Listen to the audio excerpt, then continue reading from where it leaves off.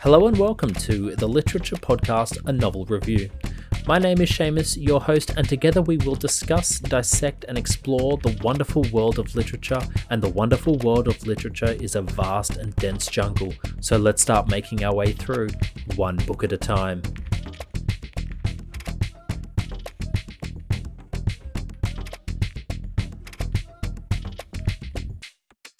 Hello and welcome to another episode of A Novel Review, a literary podcast that discusses all things books. Today is no different. There will be a book, but to help me discuss this book is the author himself. The book is The Boulevard, and the author is Jerrod Edson.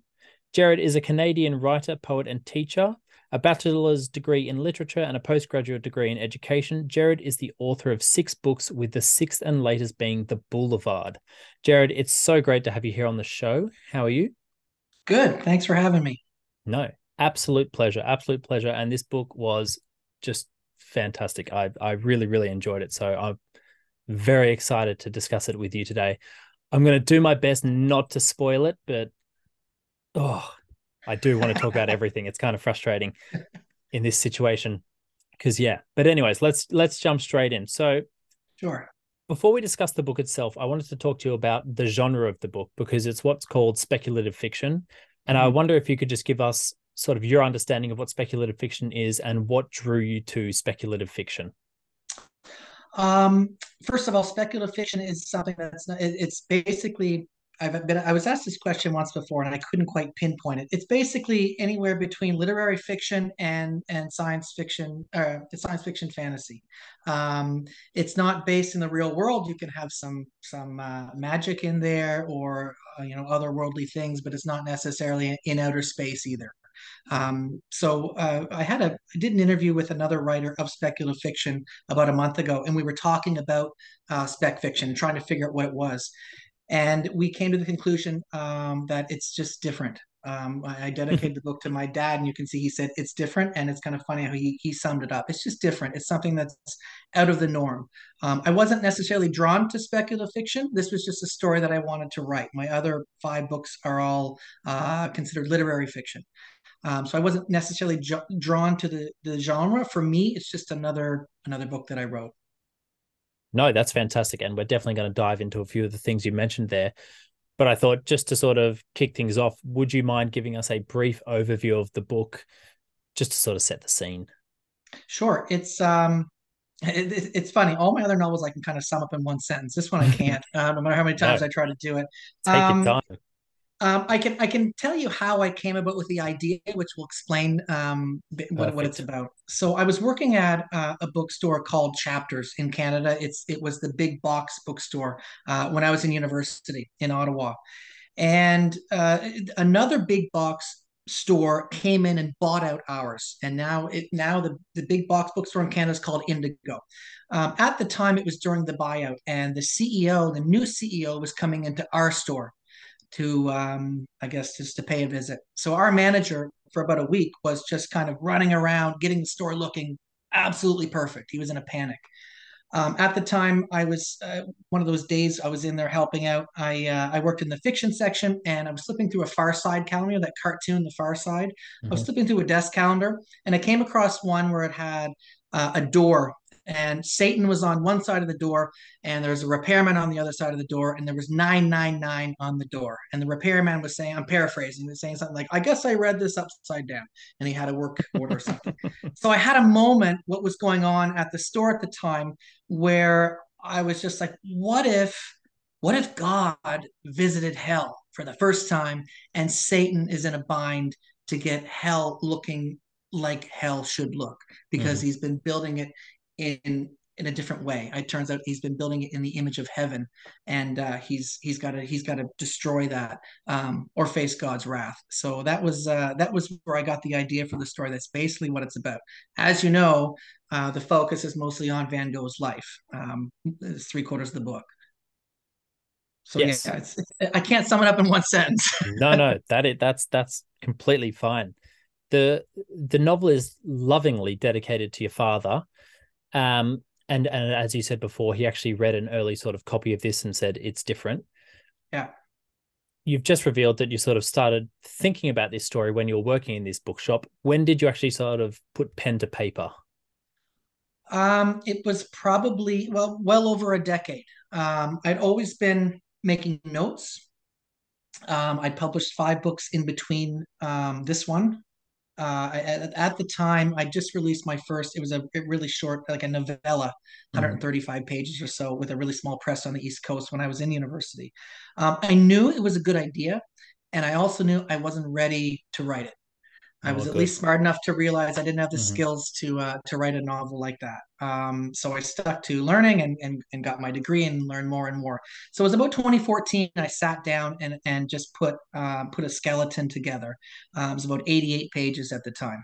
Then Hmm. I waited another 2 or 3 years. I wrote a few more books in between there, and really put the meat on the bones. Probably about 2015, 2016, grew to 250 pages and eventually to a 400-page manuscript. So it was not necessarily, it didn't take me 20 years to write, but it was kind of always on the back burner for about 20 years and probably 3 years to sit down and write it out.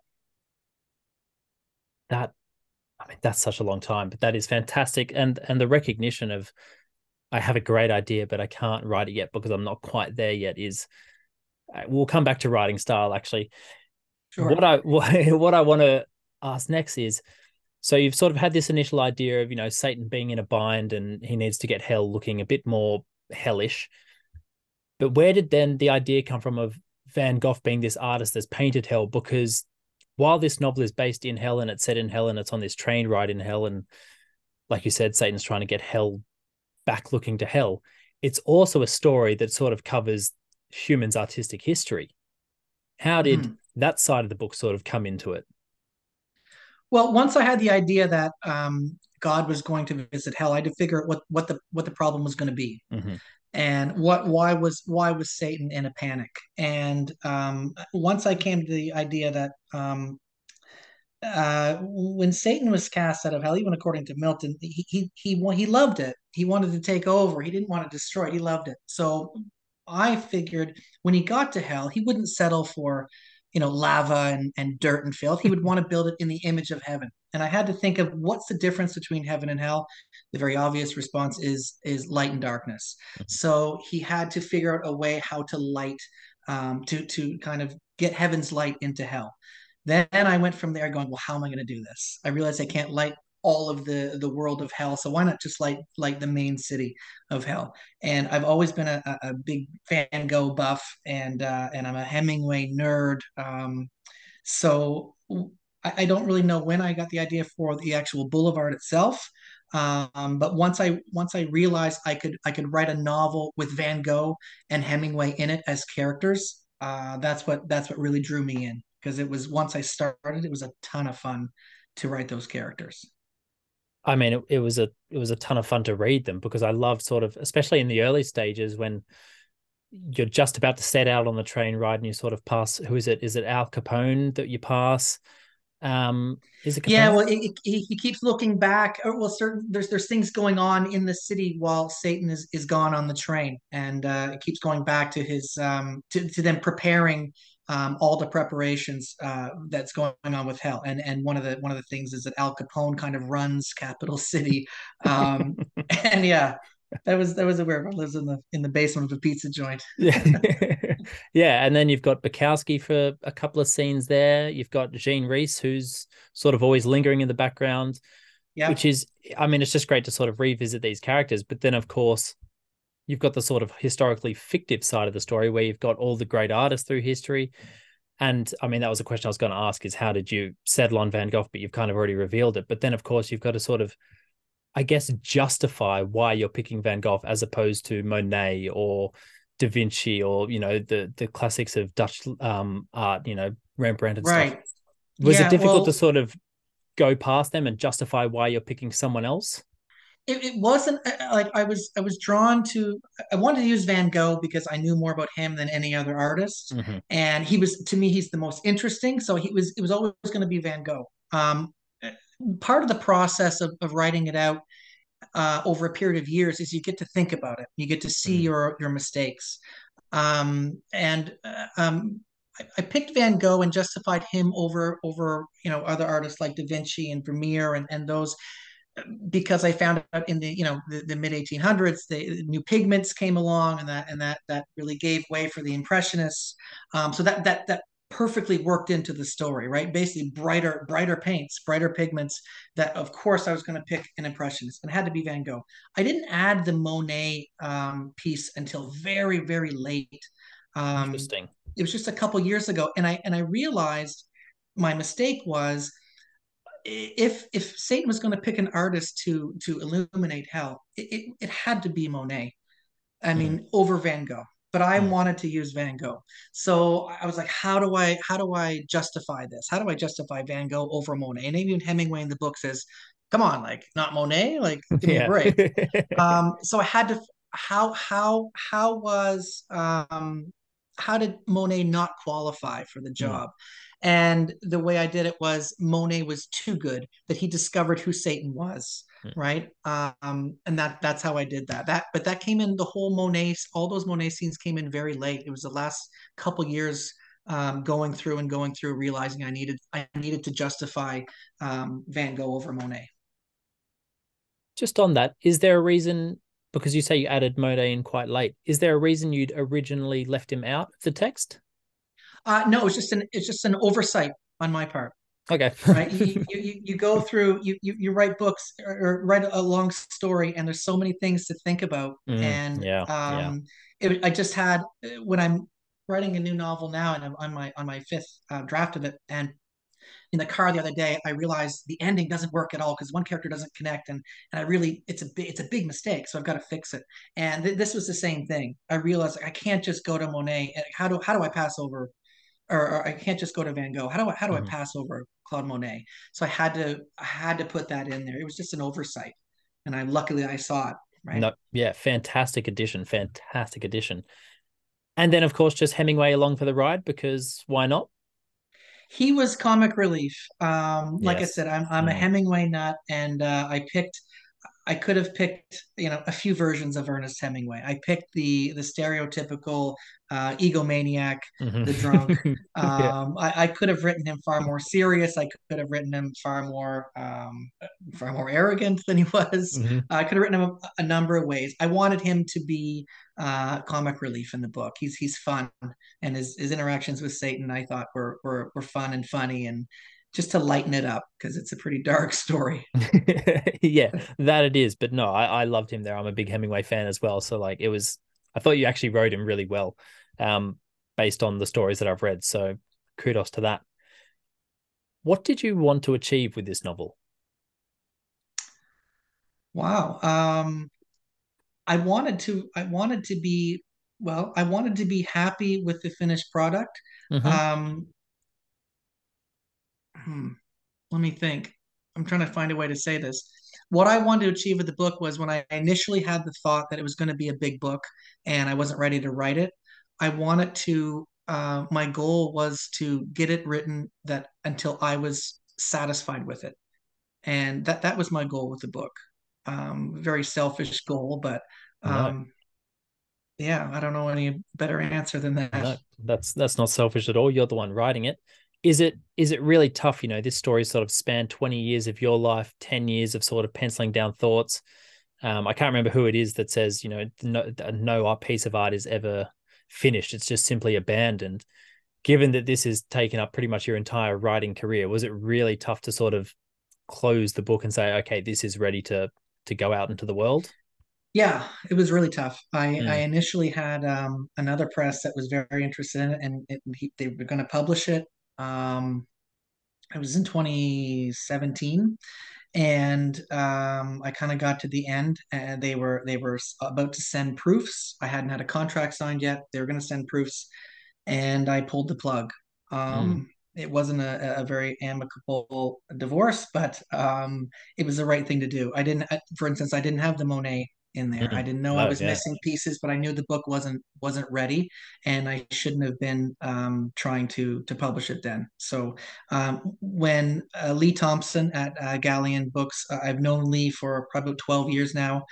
Um, I trusted him, and I was finally ready to let it go. I was trying to let it go for 5 years, but it felt complete at that point. So yeah, it was very difficult. The most difficult book I've ever had to let go of, for sure. Wow. That's, I mean, just hearing that you nearly published it without the Monet parts is like, There were a lot of parts. There were no parts with Emile Bernard. There was no no. funeral. Like Van Gogh's funeral wasn't there. Um, there were a lot of missing pieces, and I didn't know what the missing pieces were then, Mhm. but I just knew that it was thin and it needed to be finished. Was there any panic after you sort of declined to have it published? Because then there was sort of like this pressure of, okay, they wanted to publish it. I could have just done that and moved on with my life, but now I've got this pressure of I need to actually add something to this book. If I'm Uh, stopping it being published for a reason, I need to add something to it. yeah, no, no, no pressure. I was sure of the decision when I made it. Mm. It wasn't a tough decision. I wasn't ready to let it Okay, go, and and, that's good. and I knew the book wasn't ready, so there was no pressure. Um, I never feel pressure to find a publisher. Like the last book came out in 2016. This book is out this year, so that's 7 years. Hmm. What do? I don't wallow in it. I submit and submit, and you get turned down until you find one. I know I'll always find one. In the meantime, I've got one 500-page manuscript on its final stages. I've got a 400-page manuscript on its final stages.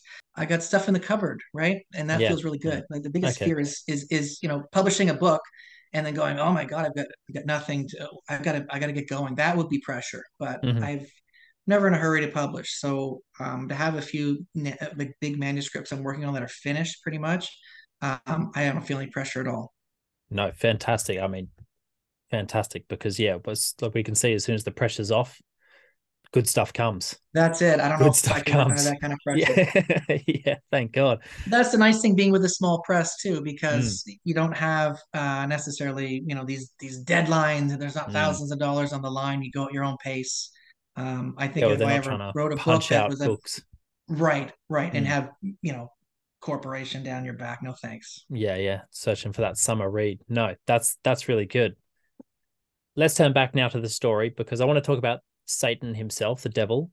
Yeah. He's a really interesting character in this book because, and I will do my best not to spoil anything in the end, but he's actually, you have, well, I had a lot of sympathy for him throughout the novel. Is this something you wanted to do? And why did you want to make, and if yes, why did you want to make Satan sort of a sympathetic character?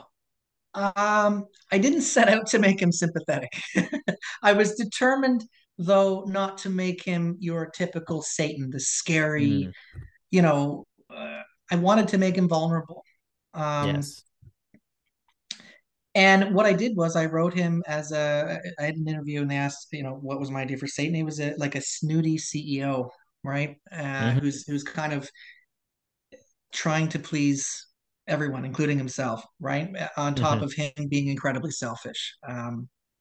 So I it's one of those things where when you start writing a novel and the characters work, they just grow into themselves, and you just it's cliche, but you do follow where they go, and as you're writing, they develop themselves, and that's the character. Like I said, I didn't want to write this terrifying Satan, and once I started with that, he grew into himself. No, fantastic. Out of all the characters, or maybe just the three main characters, Van Gogh, Satan, and Hemingway, who was your favorite to write? Hemingway, Yeah. 100%. Okay. Yeah, it was so That's much good. fun. I did zero research on Hemingway, like zero. Really? No research at all. There may have been like a date or something I may have picked, Hmm. but no research on Hemingway. I've loved him my whole life, and he was so much fun. I could write another book just with. I'm thinking of it already. Like it's kind of brewing. Like how do I get these two on a train again? Um, so yeah, no, Hemingway by far. Yeah. Wow. That's that's good. No, I loved him as well. He was a great character. I loved the way he sort of Satan would tell his sort of side of the story, and then Hemingway would always have his own anecdote to sort of justify it in his own way. It was fantastic. And I was like, this just feels like Hemingway. So Yeah. yeah, Oh, it's just always drawing the story back to himself, right? yeah, Yeah. literally, yeah. Yeah. So with a story like this, because it is sort of historical fiction in that you do go through humans' artistic history, was there a lot of research for you? Because you do start basically at the beginning of human history, recorded history, and then work your way up to Van Gogh. Is there a lot of research in those days? Yeah, I mean, I really didn't know anything about Da Vinci, or I Mhm. really didn't know much about Monet. I could name paintings and things like that, but didn't know about where he was living at the time when he painted Magpie or whatever. Um, there's a lot of research for those characters. I would go online and check out articles and cross-reference. I read a couple books. I read a book called the history of Satan, which was a very interesting book about Wow. how evil became personified into this character as Satan. So there were a lot of things. I read the Van Gogh letters, of course. I read a Hmm. few books of the Van Gogh letters, and I would read something and go, oh, I could totally write this scene out that he's talking to Theo about. So yeah, there's a lot of research. I actually went to Auvers, um, outside of Nice. Paris. Hmm. So that those scenes where I ate at the Ravu Inn. They still serve the same meals from the 1890s. I Oh, went in Van Gogh's room. I made the walk to Gachet's house. You can go up, you can sit in the garden, you can go in the house. They have things like the pianos there. So I did all that. I went to the field. I stood in front of the church. I did a lot of I can't really call that research. That was just fun, right? But yeah, a lot of reading and a lot of notes. did it, did doing those walks and eating in those same places really inspire you beyond Van Gogh's work and everything else? Was it also just sort of like a cathartic moment for you? Yeah, it was I really felt like I was walking in his footsteps, I mean, Wow. to go into Gachet's garden is, it's stuff I never could have gotten from doing research, like in a book Yeah. or a website or anything, until you go and you sit in the garden, you see all the flowers and everything Hmm. there. To stand in front of the church, I didn't know. You would never have known that there was a brick wall. There's a brick wall where he kind of, when he has an episode, he falls back and the brick wall supports him. Hmm. I never would have known that that wall was there, because I situated myself where I figured he would have stood when he painted the church. And it's essentially, there's a brick wall, a long brick wall that goes around the road, that I never would have known about. So things Wow. like that, Yeah, the small details. little details that Yeah. I never would have gotten from the book. No, that's fantastic. Okay, last question about the book. It's about your writing style. How did you manage your writing style? This is your sixth book, so you've got your own writing style sort of very well established in your own mind. As you said, you would have read Van Gogh's letters, which, I mean, if anyone has read them, they will probably piss you off because it's unfair that he's that good an artist and that good a writer as well. Right. Yeah. And then you've got Hemingway as well, who's got a very clear, distinct voice. So you've got all three of these characters, well, two of these characters and yourself featuring prominently throughout the book. How did you navigate all these sort of different clashings of writing styles? Well, first of all, I just wrote the way I've been learning to write for the past 30 Mhm. years, which I get a lot of it from Hemingway. Just tell the Mhm. story as simply as you can tell it. Um, that's all I try to do, is tell a story very simply. Now, when I was doing there's a scene where Hemingway explains his suicide, his own death, Mm. and I tried to write two pages, two big paragraphs, in this, like as if it was Hemingway writing it. That's the only time I um, tried to do that. I don't know if it worked or not, but I figured he was telling it, so I used the repetition and the visuals. But I don't know. I've been doing this for 30 years, and learning as I go, Mhm. and I've always found that the best way is the simplest way to tell the story. You can always tell when you start writing. I was 18 when I started to write, and you sit down to write a story, and you try to sound fancy. You try to sound, oh, Mhm. how would a writer write? And Yeah. then it's just a disaster, right? Unless you're a genius, which I'm not. So it took me 15, 20, 30, 40, 30 years to find out what my voice is, and it's just tell it as simply as I can. No, fantastic. And I mean, I'm so glad you wrote this story because it's fantastic. I'm going to hold it up to the camera actually. So if anyone watches this on YouTube, look at that picture. That is fantastic. I mean, the artwork is what really drew me into the story when I first heard about it. My mind was blown with this story. It was so good. I think it's just sort of what I needed right when I needed it. So thank you so much for writing it and for That's cool. coming on the show today. It was so good to have you here, but you can't go anywhere just yet. I've got one more question. Sure. What is your favorite book? For Whom the Bell Tolls, Ernest Hemingway. I read Wow. it five Okay. times. By far my favorite book. Very quick There, answer. there are. Well, I was prepared. But I would answer that quickly no matter what. Yep. It's my favorite. There are things I would love to change Hmm. in that novel. Some of the dialogue that's written in old Spanish dialect was translate into like the Old English, which is a plan of mine someday when it goes to public domain and I can publish my own version of it. That's a long-term project to make a Nice. modern version of it. The other thing Mm. is the censors. There's no actual cursing or swearing in the novel. It'll literally say like, "What the unprintable are you talking about?" Right? Yeah. And I would love to see a version of that where it's just printed as it was what I think Hemingway would have written it as. Hmm. So someday I'll do that. Um, I love. I'm not a book snob where I don't like that because it's thriller or pop fiction. Pillars of the Earth by Ken Follett is Yep. one of the great books, and I love The Day of the Jackal by Frederick Forsyth. It's Oh, just amazing thriller. Yeah, amazing book. I've never heard of It's like that the one. best. Oh, the Day of the Jackal. Yeah. Oh, it's known as the greatest thriller ever written. Oh, wow. It's phenomenal. Yeah, it's about the attempted assassination of Charles de Gaulle. It's brilliant. Oh, It's sick. brilliant. Okay. It's one of the greatest books ever. Putting that on the list to be read then. Yeah, it's good. Awesome. Well, thank you so much for being here today. It was, yeah, it was a great time. I almost wish we could have spoiled the book, but didn't need to do that so people can buy it and read it themselves and be, just fall in love with it as well. So thank you so much. Thank you for having me. Cheers.